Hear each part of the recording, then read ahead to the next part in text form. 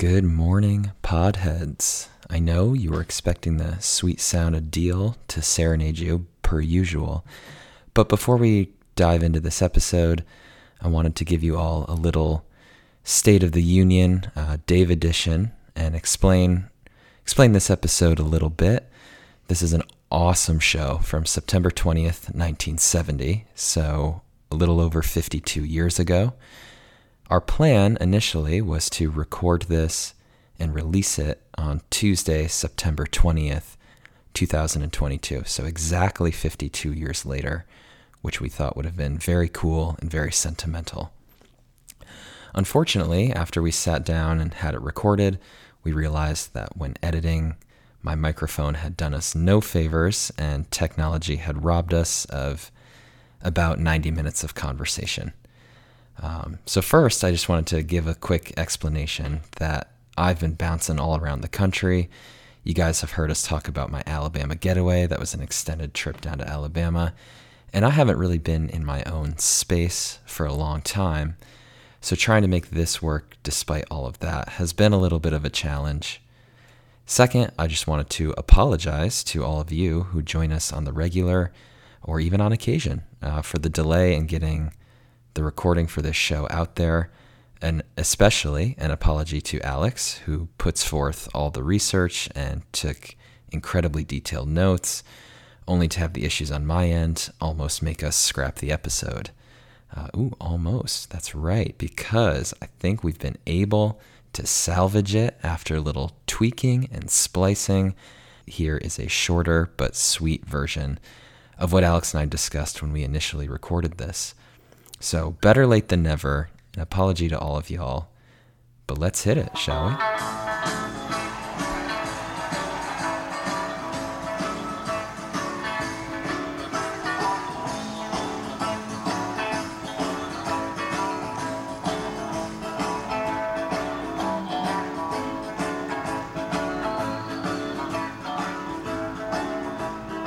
Would it even be a working man's pod if we didn't have some tech issues to deal with?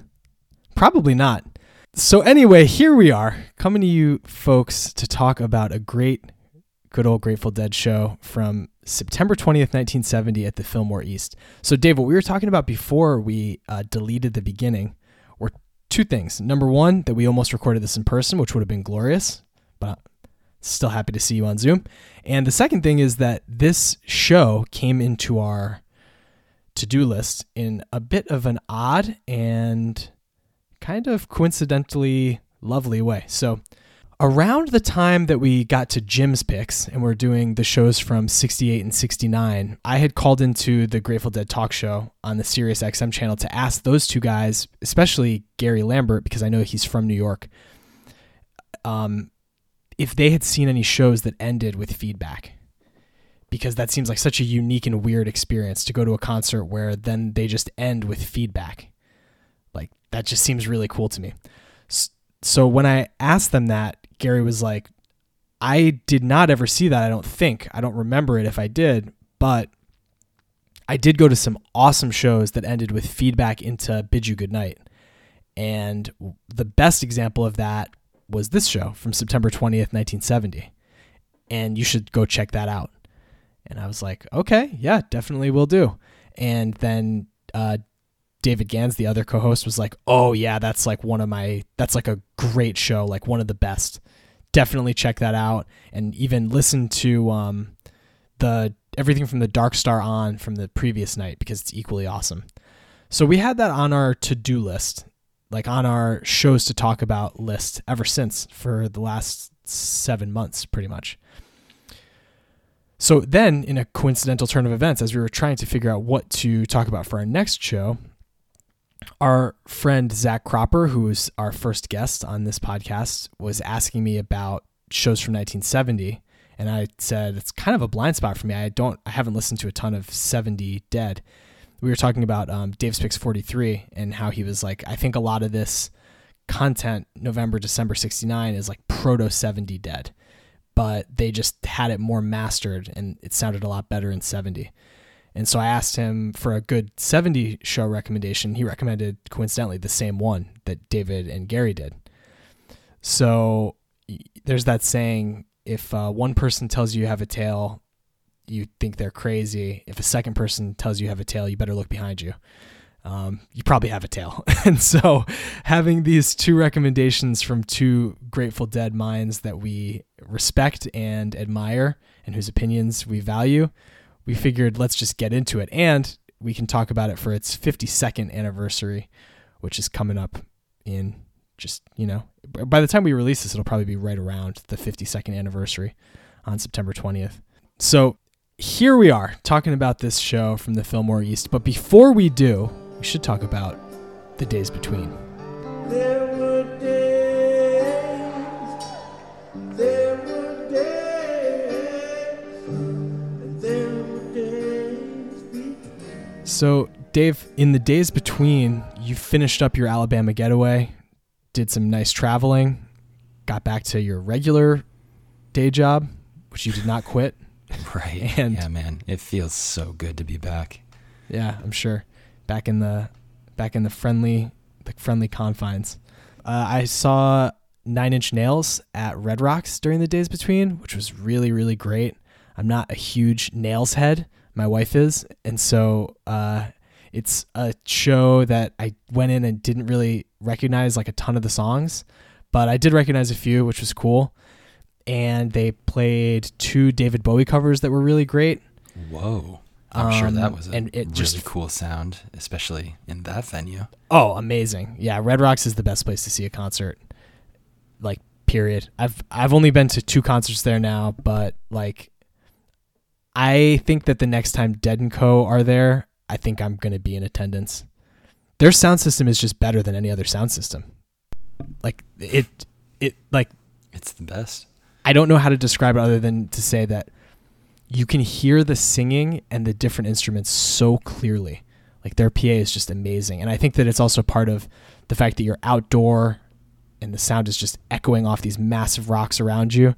But the other thing I love about that venue is that unlike a lot of other venues, especially a lot of like indoor intimate venues where you go see a show and then you leave and your ears are just kind of ringing and it's part of the experience. It's something I enjoy, but it is nice to leave Red Rocks and be able to like hear yourself think, I guess, even at a rockin' show like 9 Inch Nails. So it was cool. They obviously, Trent Reznor is well renowned for having like really innovative light shows. And so that was really cool to see what they did. The last song they played was Hurt, one of their most famous songs. And they did this cool thing with the spotlights, changing who the spotlights were on as different people kind of their part of the song stood out.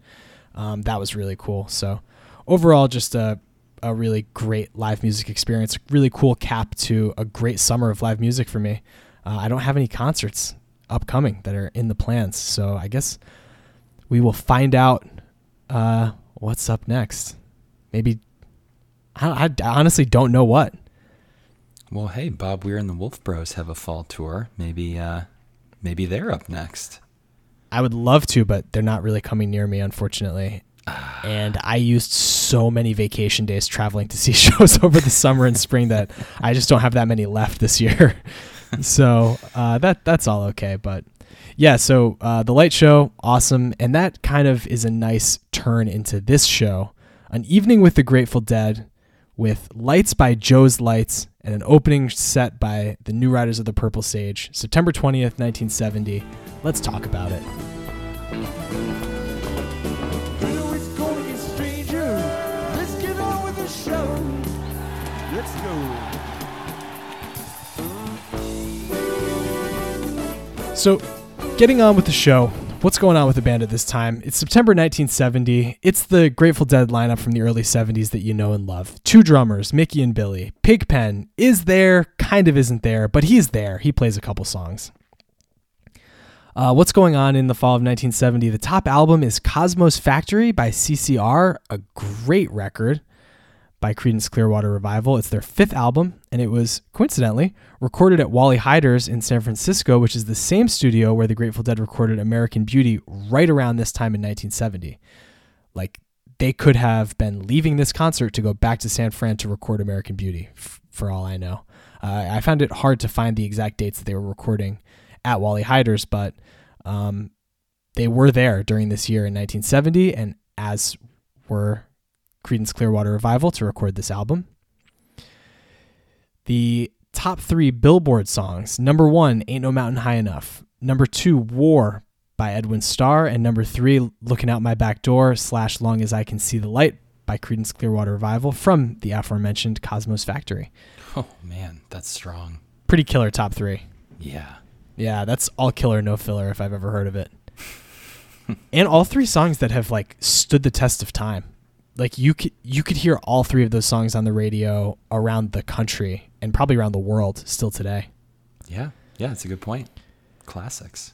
This is a pretty tough birthdays segment, Dave, from September 20th. It's probably the most lackluster I've found, to be honest. I mean, you said that last time we had a decent poll, so I mean, let's give it a Oh, shot. I wish this was Sidney Ponsone's birthday. Instead, we've got Formula One and auto racing legend Juan Pablo Montoya. Okay. Canadian baseball. Hey, I mean, you're a big Formula One guy, so that's big for you. Yeah, this year has been a tough year in Formula One, though. None of my guys are doing well, unfortunately. But that's okay. Canadian baseball legend Jason Bay. Go Pirates. There you go.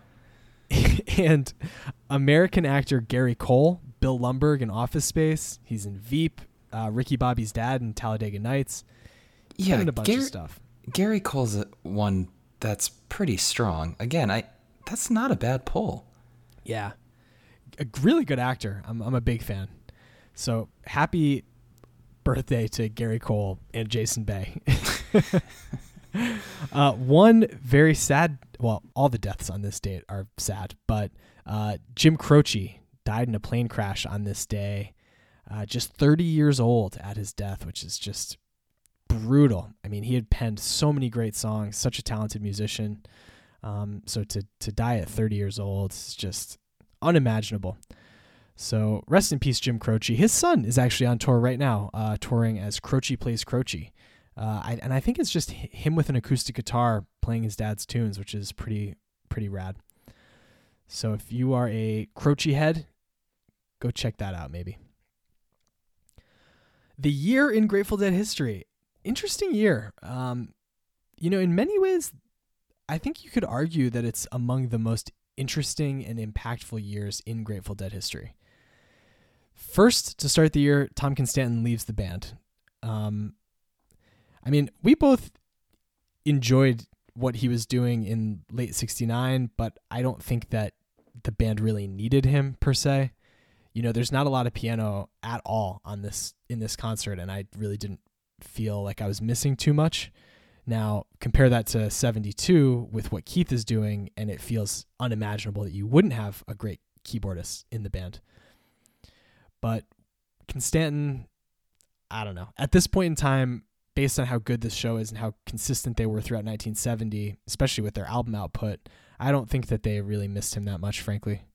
Later in January 31st, the band is busted down on Bourbon Street, arrested, and, set up like a bowling pin, as they would say, in trucking. So that's, an impactful time, as they all, basically all were arrested. In March, they discovered that their manager, Lenny Hart, Mickey's father, had been robbing them blind, as they're already massively in debt to their record label. That is a pretty tough thing to learn. Then in March, they enter the studio and in 3 weeks turn around Working Man's Dead, one of their album masterpieces. Definitely one of their, I think, objectively 3 best albums, no matter how you slice it. Really kind of that album fulfills a lot of what Garcia and Hunter had been working on in the past year. A lot of the new songs they had incorporated in 1969, the different direction they were starting to pull in. And it really kind of just, I think, brought them to a different level with what they could do and what they could accomplish in a recording studio. Then that comes out in June. They add a regular opening act, the New Riders of the Purple Sage, with Jerry Garcia playing pedal steel for the rest of the year, before he kind of stepped a little bit back from the New Riders and really focused on his work with the Grateful Dead. And their shows begin to get longer and longer and longer. We had earlier this this summer, Dave's Picks 43, which is 2 full concerts that fit on 3 CDs. This concert would have to be on 4 by itself. And it's representative of what they were doing at this time. Then later that month, they crossed Canada on the Festival Express with Janis Joplin, other great acts of their time, great contemporaries. In September, they've got some spare time, so they go back into the studio and produce American Beauty, another top 3 Grateful Dead album that also comes out in 1970 in November. And in the fall, they say, what the hell, and begin a bunch of college shows and a big college tour that really kind of cements them as a massive touring band. And not that they didn't have other shows throughout the year that were huge, because they did. And like, you know, shows that have been released, so many shows have been released from 1970 throughout the winter. You know, there's a run at the Fillmore East in February that people adore. In May, you have the Harper College show that is just one of the most beloved Grateful Dead shows around. And then later in the year too. So just a great year of touring. They played 140 shows. They were all over the place, including Europe, including Canada, including all over the United States. They played everywhere. So a great year for the Grateful Dead. And I think it's kind of impossible to argue 1970, their best year in the recording studio, because Working Man's and American Beauty in the same year is just pretty much unprecedented. So great year for the Grateful Dead. I'm glad to be talking about it. And I'm kind of embarrassed that this was such a blind spot for me. I really had not listened to much Live 70 besides the Dick's Picks. I think it's volume 4, the Harper College show, and maybe a little bit from that Fillmore East run in February, but I had not listened to a ton of 1970, I have to admit. So the tour. This is not part of a tour. This is just a 4-night run at the Fillmore East, Thursday through Sunday. Billed as an evening with the Grateful Dead. The New Riders of the Purple Sage opened each show. Then the Dead played an acoustic set and 1 or 2 electric sets. So Jerry is playing live from like 8 to like 2 in the morning, pretty much every night, when you combine his pedal steel with what he's doing with the Dead, which is just insane to me. Bill Graham is, let's talk about the venue. Again, this isn't part of a tour, so we can kind of skip past that part, but the Fillmore East is Bill Graham's venue in the East Village of New York City, then known as the Lower East Side. It was originally built as a Yiddish theater in 1926 and then became a movie theater known as the Village Theater before falling into disrepair, and then eventually being taken over by Bill Graham in 1968. So Bill Graham, obviously a hugely impactful person in the Grateful Dead's careers and the history of American live music. Listen to his other shows in New York City just that week in 1970. He was promoting a Steve Miller Band show that he was putting on, Pink Floyd, the Byrds playing with Van Morrison opening for them, and 4 nights of the Grateful Dead. Insane. Meanwhile, slightly further uptown, Led Zeppelin was playing New York City that week at Hunter College.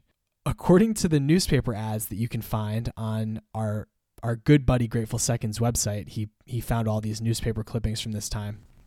The only act that was sold out was the Grateful Dead among those. So, pretty remarkable. Yeah. And just goes to show you what a heady city New York was at this point in time. So the Fillmore East, as I said, that's kind of how it came into Bill Graham's hands. It had a capacity of 2,700, and typically bands were booked to play 2 shows on Friday and Saturday, an early show at 8 p.m. and a late show at 11. This weekend, because it was an evening with the Grateful Dead and Bill knew how long they played for, they just were booked to play 1 night. But the Dead played 15 nights at the Fillmore East in 1970. It was the only place they played in New York. I think Bill probably would have lost his shit if they would have played anywhere else, given that he was booking them. And in those 15 nights, they played 21 shows. Oh, my God. At the Fillmore East in 1970 alone. The Fillmore East was only open for 3 years, but they were 3 impactful years, 1968 to 71. The list of not just live acts, live albums that were recorded at the Fillmore East is truly absurd. Jimi Hendrix, Janis Joplin, Jefferson Airplane, Taj Mahal, Carlos Santana, Sly and the Family Stone, The Who, Neil Young and Crazy Horse, Frank Zappa, Miles Davis, Joe Cocker, probably most famously of all, the Allman Brothers, and the Grateful Dead have 7 live albums from the Fillmore East. Holy shit. The fact that It's unbelievable. Yeah. Like that. Then you think about all the people who played there that didn't have live albums that came out from the Fillmore East, but like that just shows alone is nuts. 3 years, that many like legendary acts that put out live albums from this venue, just goes to show what a special place it was. When you look at pictures of it, it's really kind of cool looking. The stage is, the fans are pretty much right on top of the stage, and then there's an upper balcony section. Like a lot of New York buildings, it has a very kind of thin footprint within the city block, and then it just goes back deep. So pretty long venue, I guess, but a really cool one. After it closed from being under Bill Graham's management, it continued to operate under a bunch of other names in the ensuing years. But then it eventually stopped serving as a live event space altogether, and now I believe it is a bank. So that's kind of tough. Yeah, time marches on. That's kind of all I've got on the Fillmore East. The Dead played there 42 times during its run as an active venue. They, by all accounts, really loved it there. The people who went really loved it. You can hear people like Gary Lambert and others talk about what it was like to see shows there, and pretty much universally beloved venue. There's a really interesting, I'll put this link in the show notes. There's an interesting post that Bear, Owsley Stanley, posted about recording at the Fillmore East. And there's a legendary show in February where it was Love and then the Allman Brothers and then the Dead. And there's been, I guess, a lot of misinformation that people think that they played an early show and a late show with those lineups. And Bear basically puts that to rest and says, we started at 9 p.m. and ended at 6 a.m. as this one show. So there was no way in hell we could have done 2 shows when it already lasted like 9 hours as it stood. Yeah. He was like, the band, like the roadies setting up for each of these bands, like the Allman Brothers also had 2 drummers. So like they had to go set up everything for them and then clear everything off. And then we had to go set up everything for the Dead. Like there just would have been no way to do 2 shows. But it's really interesting to read what he says about the challenges of setting up at the Fillmore East, what it was like to perform there, and what it was like to record there. So definitely check that out in the show notes. It's a pretty cool one. Let's get into it then. The Grateful Dead at the Fillmore East. Okay, good evening. Please welcome the Acoustic Dead.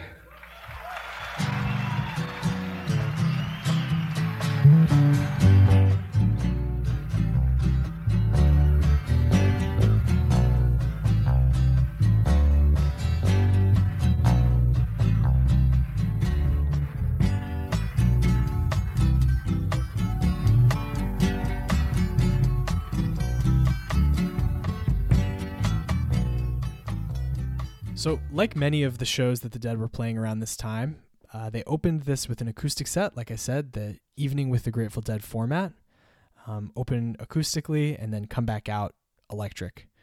Have you ever seen a show that was billed as an evening with so-and-so? No, I haven't. Have you?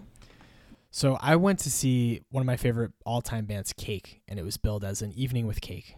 And I didn't really know what to expect, but they played a great set. Then they like stopped and said, we're going to take a set break, but before we do, we want to give away a tree. And they gave away a tree to someone in the audience and made them promise to be like a good steward to the tree and to take care of the environment that the tree was in. And then to send them pictures of the tree once it was fully grown. It was a Fuji apple tree. And then they were like, all right, thank you. You can go take this out to your car. And while you do, we're going to take a set break. And then they left and came back and played like another hour and a half.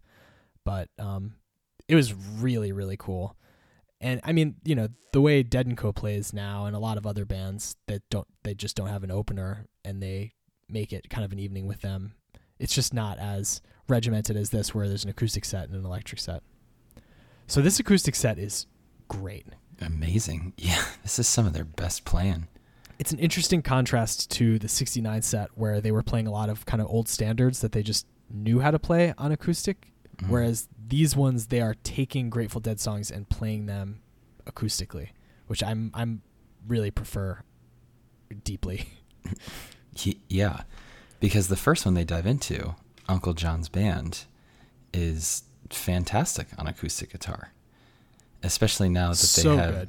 yeah, especially now that it's been developed a little bit. The melody portion has been figured out a little bit more from that 69 show.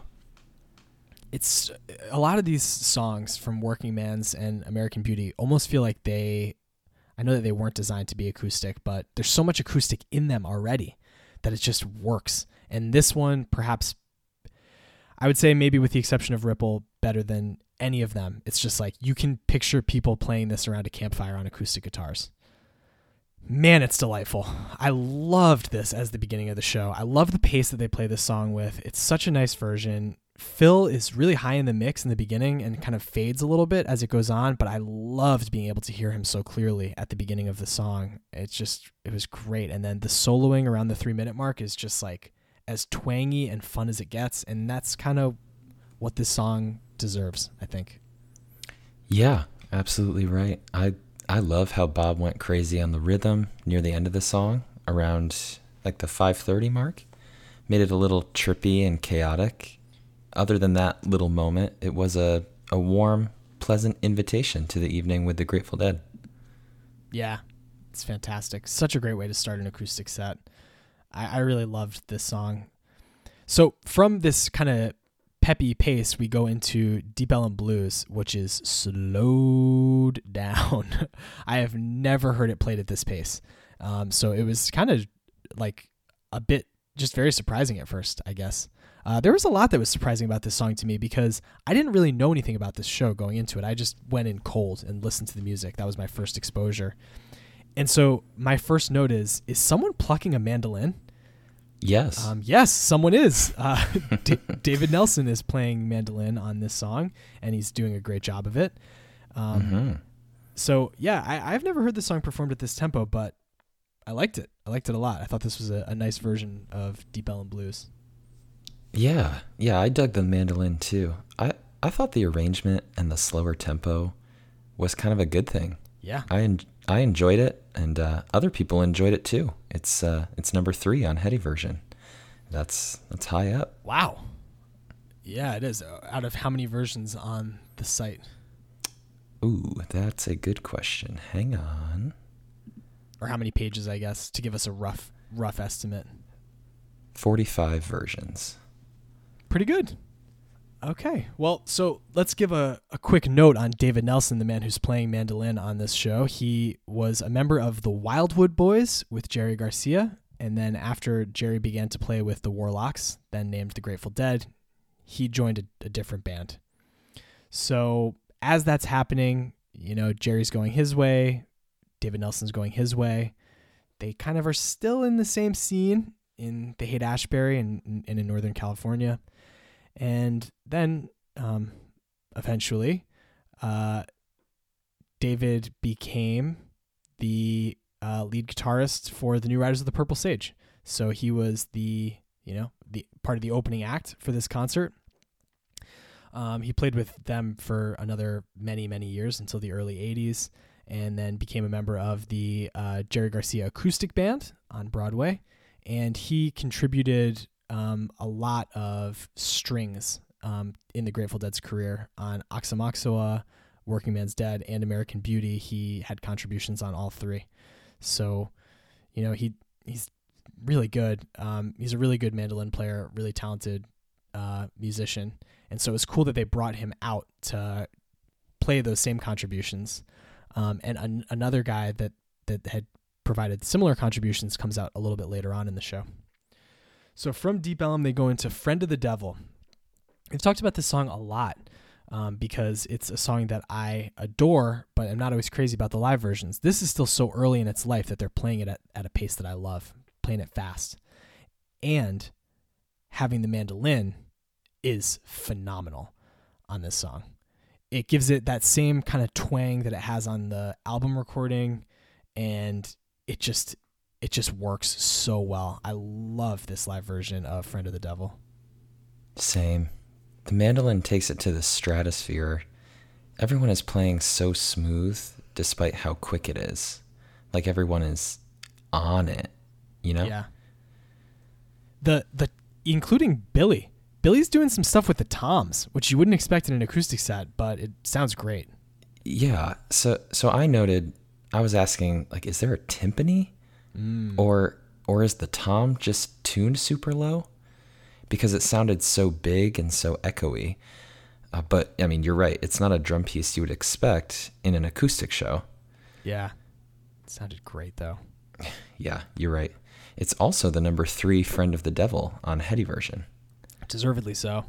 Yeah, back-to-back bronze placements. Yeah, they both deserve podium positions for sure. They're great. This has such a jaunty pace, and like you said, everyone is just still really tight with it, despite how nicely it's moving along.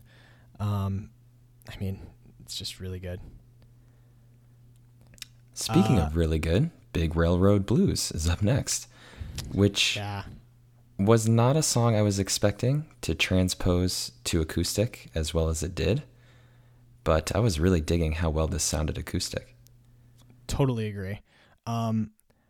So I guess I should say, I'm not sure if it was David Nelson or David Grisman that was the first mandolin player that showed up in the beginning of this concert. It's definitely one of the Davids, but I know that David Nelson is playing banjo on this song because someone who was there posted something where he said that David Nelson picked up a banjo. But I could have sworn that it's this song where at the beginning Phil says, and now David Grisman on another mandolin or something like that, if I remember correctly. So I'm pretty confused at which David is on stage at what time. They eventually will both be on stage, and I think both playing mandolin for not the next song, but the one after. But there's just a lot going on here. You hear that kind of plucky sound throughout this song that suits it so well. And it just has like this hoedown vibe to it, this song, that coming out of Friend of the Devil, you're kind of in that sort of a headspace already. I was, at least. And so I appreciated it even more and was just so here for it. As this song continued to go on, I just kept enjoying it more and more, I think. Number 11, Big Railroad Blues on Heady version, another front page version. It's a strong start to a show. Yeah, it is. And you know, other than Deep Ellum Blues, all songs that they're playing with some pace, some heat behind them. And the next song, Dark Hollow, is the same. They have a really nice pace to this song. Really great singing from Bobby. Love the way his voice sounds on this song. And I've always liked him singing this song. It's just nice. But I also really like Jerry and Phil, what they're doing throughout this song. Their playing is excellent. And so all of that just kind of combines to make for a really great and memorable acoustic performance. Okay, so let's talk about Ripple. That's the next song that they play. When I listen to this song, my first note is GOAT, greatest of all time. And I texted you because you are on Heady version duty. That's one of the things that you do in your show prep, and said, I don't want to spoil it, but this has to be the greatest live version of Ripple that's ever been played. And you said, oh, I don't think so, or like it's second at the time. It was second at the time. And then 3 days later, I was actually doing the notation prep, and it moved into a tie for first. And so I texted you and I said, you've got an opportunity to change history. And I was happy to heed the call. So this is now officially recognized as the greatest live version of Ripple on headyversion.com. Now listen, reasonable minds can differ. This song was only played 41 times. This is not a song they played very often live at all. And most of those versions were played during acoustic sets that they played in 1980 and 1981. So this is a very early version. This is only the 5th time they'd ever played this song live, and the first that they played with a live mandolin. Ripple in still water. There is no pebble tossed, no wind to blow. Reach out your hand. If your cup be empty, if your cup is full, may it be again, let it be known. was a fountain that was not made by the hands of man. There is a road. And it's just perfect. I know that there are some people who were probably at the versions in 1980. I mean, some of those Radio City shows, when they broke out Ripple, it's almost like hard to hear the band because the crowd is going so ballistic, which is amazing. And it makes them so fun to listen to on re-listen or the live archive or whatever. It's tremendous. And so it's not like I'm saying that those versions aren't great, because they are. They're amazing. But this, with the mandolin and with the sparkle that this song has, as a new song that they haven't even released yet. I mean, it's just as good as it gets to me. I think the vocals are just exactly perfect. Like, for a song that they have not put on wax yet, to be as crisp as it is, it's just fantastic. I mean, I adore this song. I think pretty much every Grateful Dead fan does. It's hard for me to imagine a head who's like, Ripple, just not for me.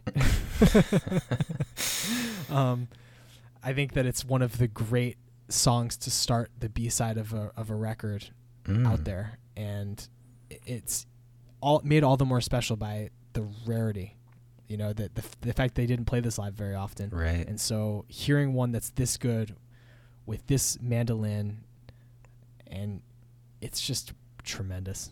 Yeah, chef's kiss.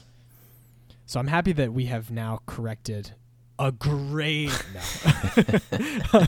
I am happy that this is number one on Heady Version, though, because I hope that it'll make more people go listen to it. From here, you know what? Actually, this is a good opportunity to talk about this. The recording quality of this is not that great, of this show. The versions that we have, the sound is a bit inconsistent. It kind of fluctuates, and I don't know how to describe. You can see what I'm doing with my hand. Right. Yeah. And you're making like a pulsating motion with your hands. And that's what's going on. The one consistent person you can hear is Jerry. Jerry is strong the whole show. But like Bob and Phil kind of take turns oscillating in and out, not only volume wise, but like both sides of the headphones wise, which was kind of a little trippy. Yeah. It makes me wonder if Bear was doing that on purpose. Like to make it a more trippy sound. Oh, maybe. He was their engineer at this point. Yeah. But yeah, I agree with you. It's strange because they do. And then you get to the electric set and you can hear everything Bob's doing. He's so loud in the mix, and it's really cool. But, yeah, there are a couple songs where it gets kind of dicey. I think Caution is maybe the best example, where the audio gets kind of dodgy. The acoustic set, it's not terrible, but it's also not the cleanest recording. There's a reason why this hasn't been put out, right? Like as a live release. If what we're listening to are the soundboards, and even some people who have done like remastering of the soundboards, and it still sounds a little bit dicey, I can see why they've never put it out as a live release. But I think that that's part of why maybe this Ripple had not gotten as much shine as the 80s versions, which are beautiful recordings. So, maybe something to that. Anyway, from Ripple, they go into To Lay Me Down. So Jerry Garcia is playing the piano on this song, which is very interesting. Very cool, yeah. Not something you hear every day or really ever. I don't think that he has very much, if any, experience playing piano and singing at the same time, especially at a live show. And I think that the result of that is that he's struggling a bit with his voice on this song. He maybe has a hard time hitting a couple of the high notes that he hits in this song, but the playing is great. There's much more forceful drumming on this song than there had been in the songs that came before it, especially on the bass part of the drum on the low end. But this is a really good version. This is only the third time they had played this song live at this point. And so they didn't have a ton of experience with it, and having Jerry step up and play piano, because they didn't really have a pianist at this time. They had Pigpen, but I don't know where he was during this acoustic set. You certainly don't hear from him. I think that he kind of needed to do it, and being the great musician that he is, he stepped up and did it. But yeah, it's interesting to hear him playing piano on this track.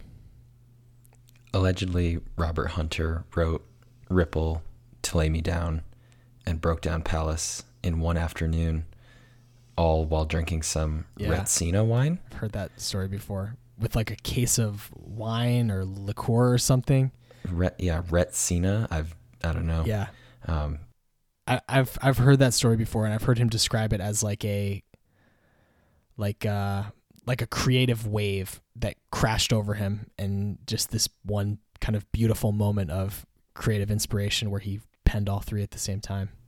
Which is insane and wonderful for us that, we get to reap the benefits, right? It is crazy. You already touched on the busted down at Bourbon Street incident from the year before, but now we go into an acoustic truckin'. Yeah. So this song was debuted in June, and then would come out on American Beauty, obviously the final song on the album. So Truckin', a great song, a Grateful Dead classic, there's no doubt. This is the final of 5 live acoustic versions of Truckin'. So if you want to hear Truckin' and you want to hear it in maybe its final form, this is the way to go. So over the weekend, my brother was in town to watch the Yankees AAA team playing here in Durham, North Carolina. And when we were driving to the concert, his favorite Grateful Dead song is Casey Jones. And because that's what opens the electric set, I played it for him. And he was like, was Casey Jones a real person? And I was like, yeah, he was, but I don't think there was any cocaine involved in his train accident. And my brother was like, so why that line then? Where does that come from? And my best guess was it was 1970 and cocaine was just in the air. And as evidence of that point, I played him this song. I rewound like 5 songs to the line, living on Reds, vitamin C, and cocaine. And then the crowd's like, woo! Yeah, crowd went nuts when Bob said that. It was so funny. They're like, oh, yeah, we did that. Great. It just made me laugh. So, yeah, this is a fun version, very locomotive. Bob is pretty good with the lyrics. Not bad, Bob. Yeah, he crushes it. He gets a little bit of the benefit of a slightly slower tempo, like with the acoustic arrangement. But yeah, he did a great job. I don't know about you, but for me, it was kind of a little jarring, a little bit. After back-to-back Ripple and To Lay Me Down, these beautiful ballads, Truckin' came out, and I was like, okay. So like a little jarring there, but within, once you get past it, once I got past that, they managed to capture the like playful spirit of the guitars on acoustic just as well as they would on the electric. And there's a little bit of piano again, I noticed. Interesting. I didn't pick up on that. That's a good catch. I'm a big fan of acoustic truckin'. I think that they did a really good job with it. Same. I wish they would have played it during the 1980 run, to be honest. But that's all right. A song that they did play during the acoustic run in 1980 is up next, Rosalie McFall. I really love this song. I feel like I could listen to it all day, and especially... all day, all night. This is excellent playing. Yeah. It's just a lovely song. The mandolins add so much, too. Yeah, and unlike the Friend of the Devil and Deep Ellum, where Jerry kind of supported the mandolin, here it's flip-flopped. The mandolin kind of plays a supporting role, but it does it so well. It sounds so good when it does that. Yeah, this song is just tremendous. In the sweetest rose of gold, I Rosalie McFall.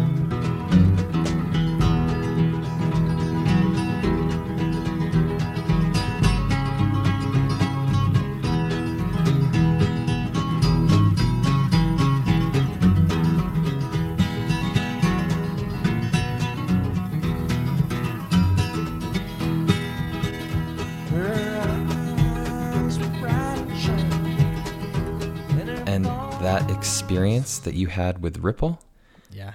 that's the experience that I had with this song. Yeah, it's excellent. Jerry was made to sing songs like this one. Like his voice just works so perfectly on it. Yeah, absolutely. You get that like tenderness that is so moving in his voice, and he just really knocks it out of the park. They only played the song 17 times, all during 1970 and 1980 as acoustic versions. You can hear other versions, I think, from the Jerry Band and other, like the Jerry Garcia Acoustic Band. I'm pretty sure they played this song as well. So you can check it out there. But man, this was excellent. How did this fare on Hetty version? Also number 1, just like your Ripple. Yes, as it should be. This is a lovely version. And you know, with the mandolins, it's a different experience and a great one. Mm-hmm. Speaking of different experiences, the next song is Cumberland Blues. Now, I had never heard this song acoustically ever. And I was just delighted. I loved this. They played this song acoustically 19 times, which really surprised me. All of them. Yeah, that surprises me too. Yeah, all of them were in 1970, and this was the final version. So they had been playing this all spring and summer during acoustic sets. Wow. And man, the mandolin playing in this one is similar to Rosalie, where it's subtle and it's just like really wonderful. It fits into the background. It suits this song so well, though. And just, God, Jerry's soloing in this song around like the 3-minute range is phenomenal. And Phil's accompaniment to that is great, especially kind of coming out of the solo and at the end of the solo. Just an awesome version of a song that's just really beloved for me. I love this song. This is one of my favorite Grateful Dead songs. So I totally get it. It's just interesting that it's so new at the time and that they were eating it up as much as they were, which is great. There are 2 more acoustic songs that are going to be played this evening. The first one up is another Working Man's Dead song, New Speedway Boogie, a song that's right before Cumberland Blues actually on that album. This song we heard when it was played for just, I think, the second time they'd ever played it on our Dave's Picks 43 episode. By this, coincidentally enough, this is the second to last time they played this song, period, before they shelved it for 21 years. They didn't play the song again. They played it one more time after this and then didn't play it again until February of 1991. So this was the last time they played it acoustically ever. And then the second to last time they played in the 70s or 80s. So by the time this came back around, it was with Vince on keys. But this is a really good song. And it's one that sounds notably better than the version we heard from December 69. It's way more fully formed, both musically and lyrically. Yeah, it's much better. I really liked what Bob and Phil were doing early. Like you talked about, the lyrics are there now. And this just works so well on acoustic. What they talk about in baseball, when a relief pitcher has a really bad outing, they just want to get back out there and pitch the next day, you know, and like put that behind them. The last time we talked about this song, we talked about it as the worst ranked version on Hetty version. And it feels good that New Speedway Boogie got to get back out there and get another relief appearance in there. And talk about a 180. Because this is the number 1 New Speedway Boogie on Hetty version. Yeah, I can see that. It's great. And I think that this song really works acoustically too. Because it does sound like Jerry's just telling a story, you know? And this like a little storytelling song like that just works acoustically because it sounds like it's one of your buds telling you a story in a basement somewhere. And then, so yeah, I think that's part of maybe what people love about this is that acoustic vibe. But okay, that is great. I'm glad that it could get back out there and really make amends for what went wrong last time. Yeah. Nice. So that was the penultimate acoustic song. The final one is from American Beauty. So another song that had not come out yet, Broke Down Palace. Man, this is the 6th time that they had played Broke Down Palace live, and it's just an amazing version of, for my money, one of the Dead's most beautiful songs. I have a very emotional response to this song when I hear it because I read a story that someone wrote one time about not to bum everyone out too much, but about how, like a lot of people, when he would leave his house, he would put on music for his dog. A lot of people do that. Dogs get calmed by having some noise going on. And so he would put on the Grateful Dead channel on Sirius when he would leave the house so that his dog would have music. And that, unfortunately, when he put his dog down, he played this song to kind of help him settle down for that moment in time. And reading that person's story and just the heart and the love that he wrote about this dog with, and then the lyrics of this song, I love you more than words can tell, man, just it gets me. It hits me in the heart every time. I've heard this song live 3 times, and every time I have been like literally choked up in the concert venue. So this is a song that has real emotional resonance for me. And hearing this early version, like I said, only the 6th time they had played it live, acoustically, with just as gorgeous an outro coda as you'll get for this song, with the da da da da da da da, that part, just phenomenal. I think one of many highlights of this acoustic set.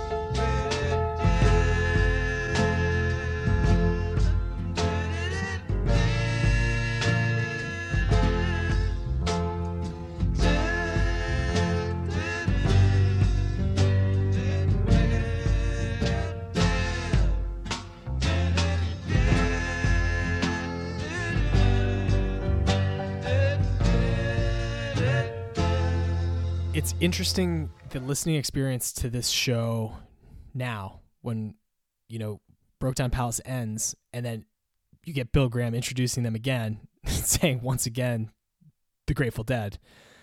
And then it goes into Casey Jones. It is absolute whiplash.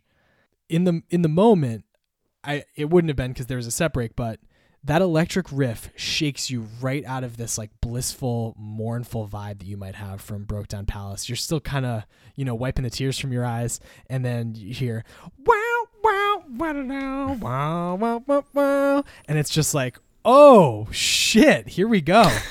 These tight little snare rolls that are going on in the background. You're like, oh man, there's the snare drum, and the crowd is eating it up. I mean, this is a great version of a great Grateful Dead song. Yeah. A highlight for me was Phil stepping on it at like the 2-minute mark. We kind of couldn't hear him before this. But right at the 2-minute mark, he roared in, and it was fun to listen to. Yeah. Phil sounds really good on this song and throughout this electric set. I love so Casey Jones is the last song on Working Man's Dead. I love kind of the upsetting of expectations of hearing it first in the set list, because a lot of bands, the song that they pick to open their album, it makes sense that would also be a good song to open a live show. I can think of a couple of concerts I've been to that's been the case. And so this is kind of putting that on its ear, saying we're getting right to the quick. Here's Casey Jones off the rip, and enjoy this good old electric Grateful Dead. This solo absolutely shreds. Like, Jerry has this solo down pretty clearly. I mean, he's already recorded it for the studio because this album's out. But God, yeah, this is a great version. And what is it, like 6 minutes long? It's not like an exceptionally long or jammed out. It's 5 minutes long. Not an exceptionally long or jammed out Casey Jones, but it is a bit longer than the album version. And so they do find some extra space to play with. And just as good a way to open an electric set as I can think of. And then a strong second act in the electric show with the China Rider. Still in that era where China and Rider together comprise only about, less than 10 minutes the jam is, you know? So pretty tight. This one was unique in that the China Cat Sunflower, which usually starts a little hot, had this low energy intro where they took their time and really built it up. But the highlight here for me was the distortion setting Jerry and Bob had as their settings on their guitars.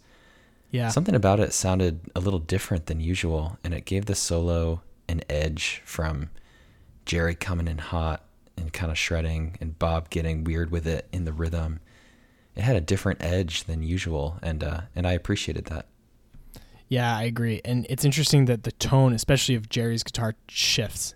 The tone that it has in the beginning kind of changes a little bit as the song goes along. Bob's rhythm is so high in the mix on this, and it sounds really great.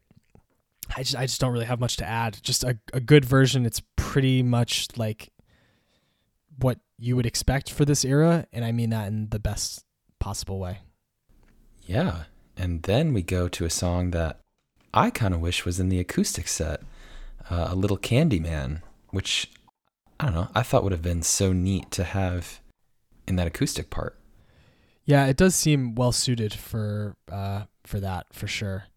Yeah, I agree. This would have been nice in the acoustic set, and they did play it acoustically throughout this year. There are a bunch of shows from June and July where they played it acoustically, and as a matter of fact, the night before this, they played it during the acoustic set. So they actually switched it up. There you go. On the 18th, they played it electric. On the 19th, they played it acoustic, and then on the 20th, this night, they played it electric, and then the next time they played it, it was during an acoustic set between Ripple and Friend of the Devil. So they were really just putting this wherever they wanted around this point in time. But even despite that, did you like this version? I did. I enjoyed it. I think once again, the tones on the guitars were really interesting, and they really helped carry this song. Yeah, it sounds like he's making his guitar cry almost. It's really interesting. It's like wailing. What? Yeah. Well, I mean, what about you? Are you a fan of this song in general? Like it? Don't really care for it? I actually don't care for it that much, to be honest. This is like this song and Black Peter are probably the two songs off Working Man's and American Beauty that I'm most likely to skip when I'm listening to those records. It's not that I dislike it. It's just like, yeah, just not my favorite. Why? What do you think about it? Yeah, I enjoy it. I like how sad and mournful it is. It makes you think.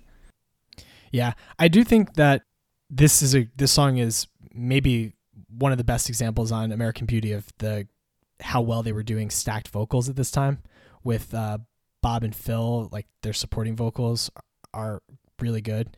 And there's a great scene in the Grateful Dead documentary, Long Strange Trip, where Jerry is like coaching Bob on how to do that, like how to sing the Comes Around Again part of the song, which is just a really cool scene. But yeah, it's not a song that I like hate. I don't skip it when I'm listening to the record, but again, it's just not quite my favorite. The next song I actually like considerably more, Sitting on Top of the World. It's an old standard, but the Dead play it so well. This song has really been malleable over time. It's been covered by people in a lot of different genres. But this version is really rockin', and it's like reminiscent of rock and roll roots to me, especially the solo that Jerry rips off. The solos after both of the verses are great. Bob's rhythm around it is awesome, and it makes sense because Bob is great as a rock and roll rhythm guitarist. That's really a strong suit of his. But the soloing that Jerry plays is great. It reminds me of Bodhisattva by Steely Dan, the solos that he's playing. Just kind of like bouncy and just really good. I thought this was a really nice version of Sitting on Top of the World. The masses agree. Number 11 on Heady version. Yeah. All right. That's pretty good. When I was saying that the Sitting on Top of the World solo reminds me of Bodhisattva by Steely Dan, I just quickly looked that up while we were taking a quick break to confirm my suspicions that Skunk Baxter is the guitarist on that solo, which he is. And so he's a great he's a great guitarist. I mean, inducted into the Rock and Roll Hall of Fame as a member of the Doobie Brothers, but really, I mean, extremely influential within Steely Dan. I think on like 3 of their albums, he was their primary guitarist.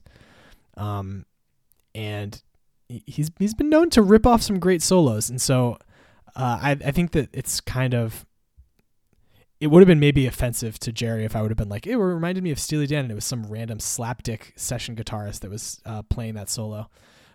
But given that it was Skunk Baxter, I think that's high praise. From Sitting on Top of the World, they go into Big Boy Pete. This is a fun song.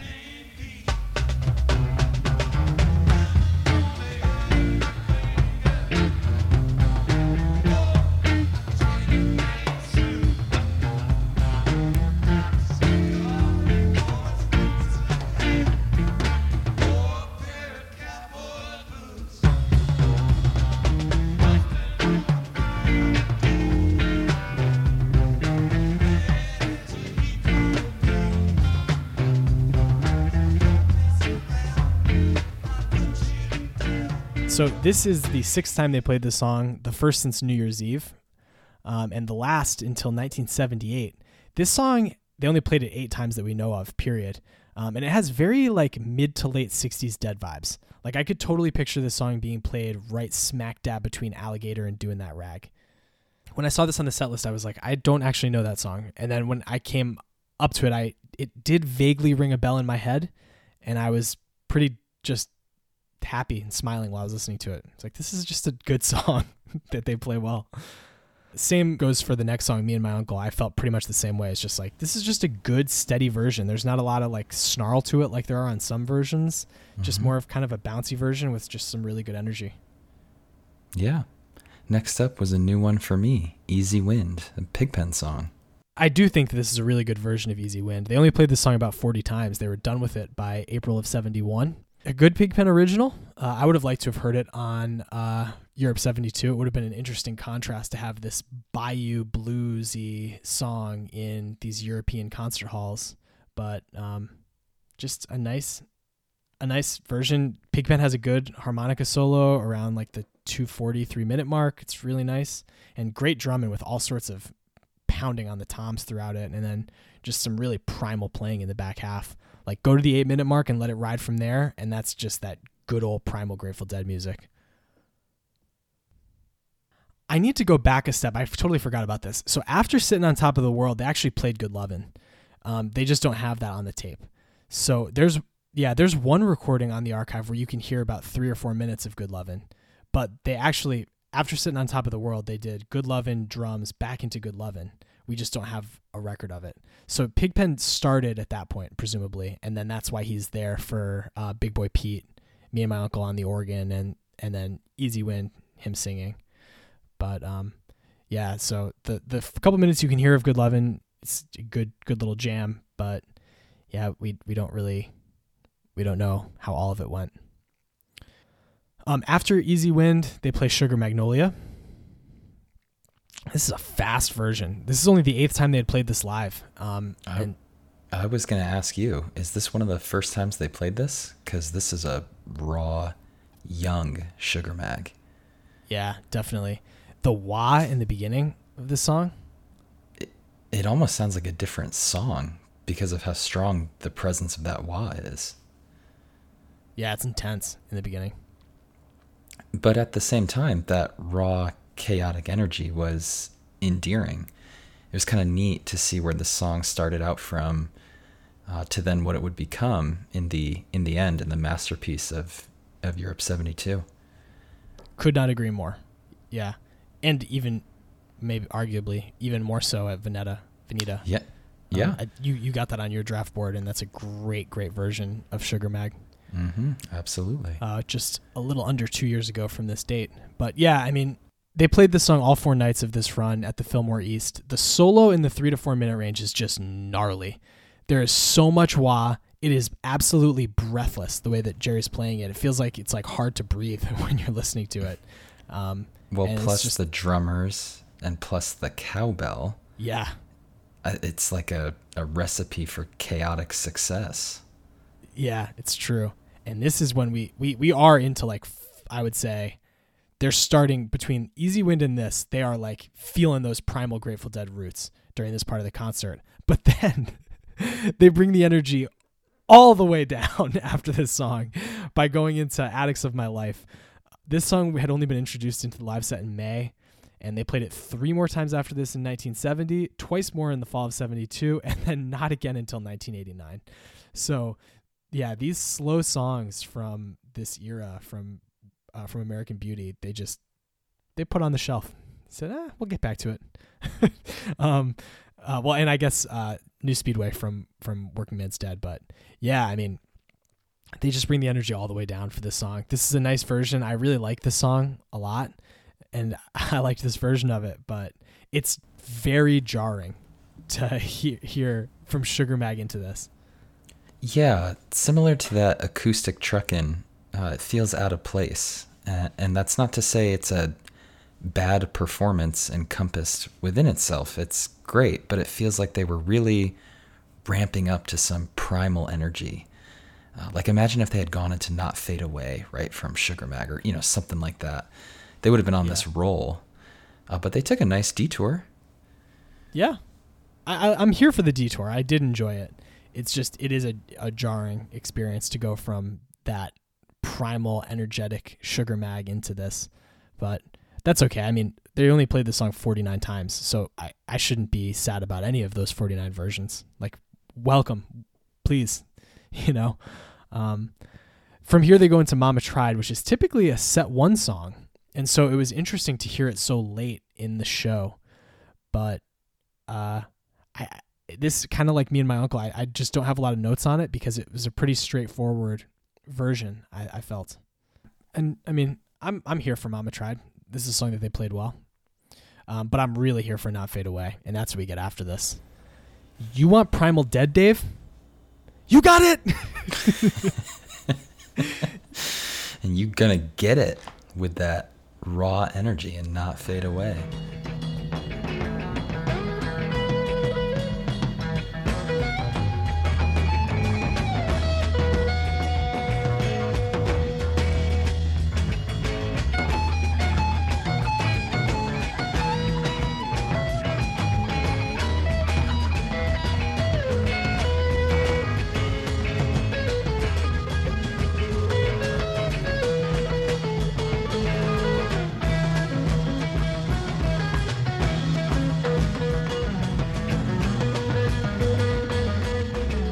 The 3-minute guitar solo from like the 3-minute mark to the 6-ish minute mark, I just sat back and enjoyed the raw energy oozing out. And I should point out, the drumming here was good. So strong from the very beginning. It's like really a focal point in the mix. On this song, the drums, and it just sounds like Mickey and Billy are beating the hell out of those toms.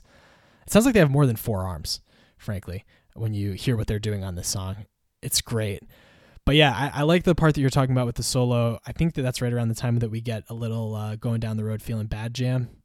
And then around the 10-minute mark, we get a Bid You Goodnight jam that's really groovy and leads into an absolutely smoking solo from Jerry, which then they bring down into just some really kind of mellow, cool playing. And then a Phil solo, which is pretty good. Not something you hear every day. And that just melts away, and then we're back into the familiar Not Fade Away theme.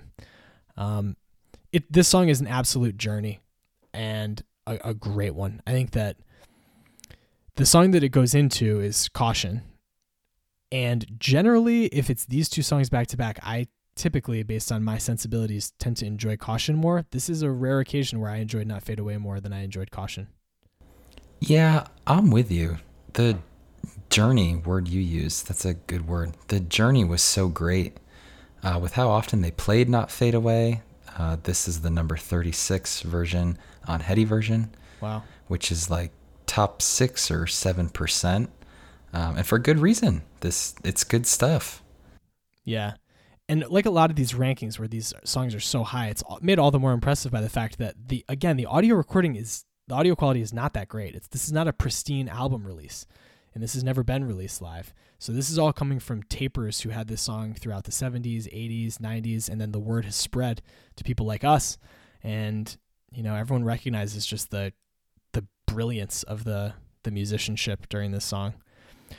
Caution is just that good psychedelic rock. It really brings us out into the primordial ooze at a certain point in this song.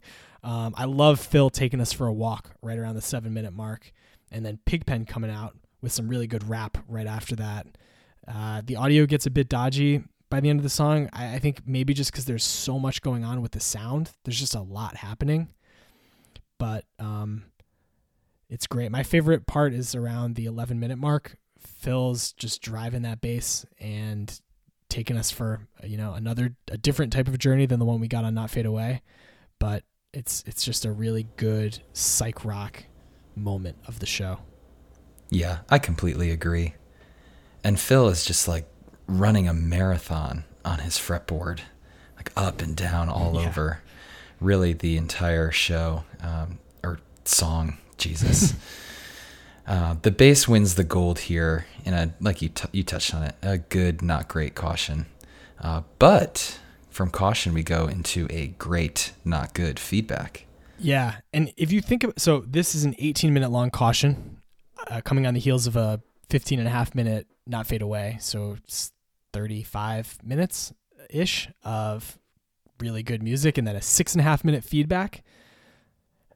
So now we're up to like 40 minutes of just really good and interesting and free form and free flowing Grateful Dead music. And when I heard this feedback, obviously given that it was recommended based on me asking about hearing feedback live, I liked it even more, knowing that it was something that's really stuck with Gary 52 years later, that how great this feedback was. It's kind of scary.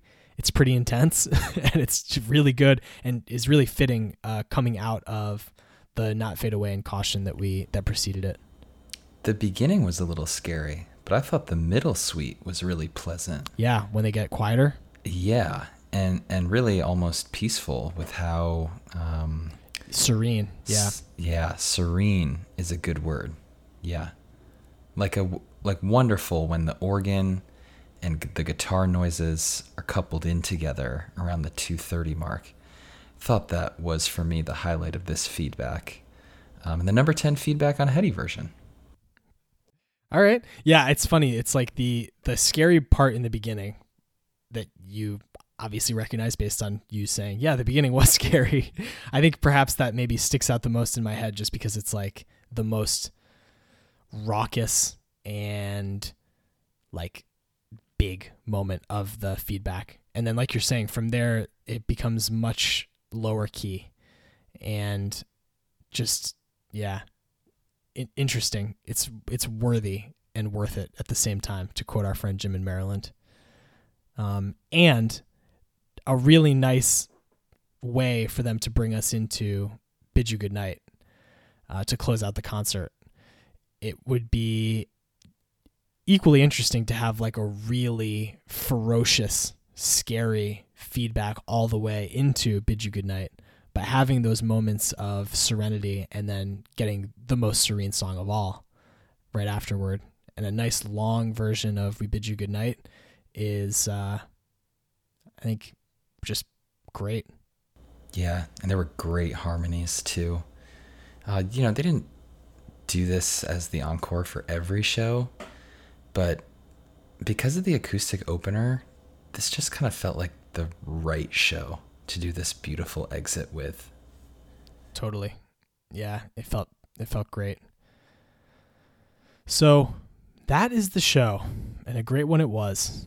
September 20th, 1970, The Grateful Dead at the Fillmore East. If you haven't listened to it, well, I'm sure you've listened to it now if you've listened to us, but I'm glad you did. I'm glad we did. This is a great show, and thank you to everyone who recommended it to us. Gary Lambert, David Gans, Zach Cropper. Great recommendation by you guys. So before we sign off and tell everyone to follow us on Twitter at WorkingMansPod and Instagram at WorkingMans_pod, what else do we have to do, Dave? We got to draft some songs, right? We got to take one song from the Fillmore East and draft it onto your imaginary playlist. So, what song do you need to take with you, and why is it Ripple? Because it's the greatest Ripple of all time. And because there aren't that many live versions of Ripple out there. I don't have that many to choose from. This might be my best chance to get a Ripple onto my imaginary playlist. Well, there you go. So I'm not hesitating. I'm grabbing Ripple with both hands, hugging it in tight, and taking the money and running when it comes to this Ripple. I'm very happy to have it on my playlist. I will say a couple of others that I definitely would have considered. The Uncle John's Band opener, I thought was really wonderful.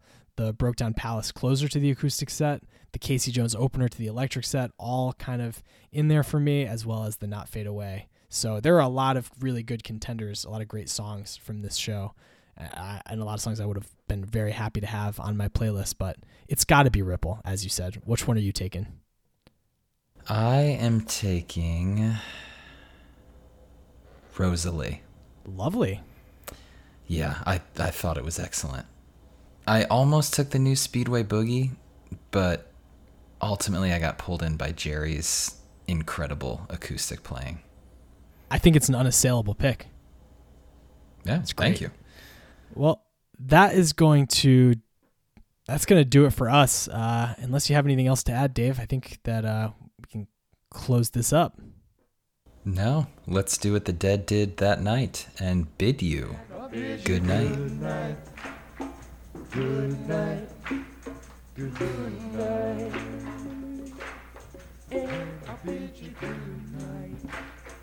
Good night. Good night. And I bid you good night. Good night. Good night. That's it. You got it.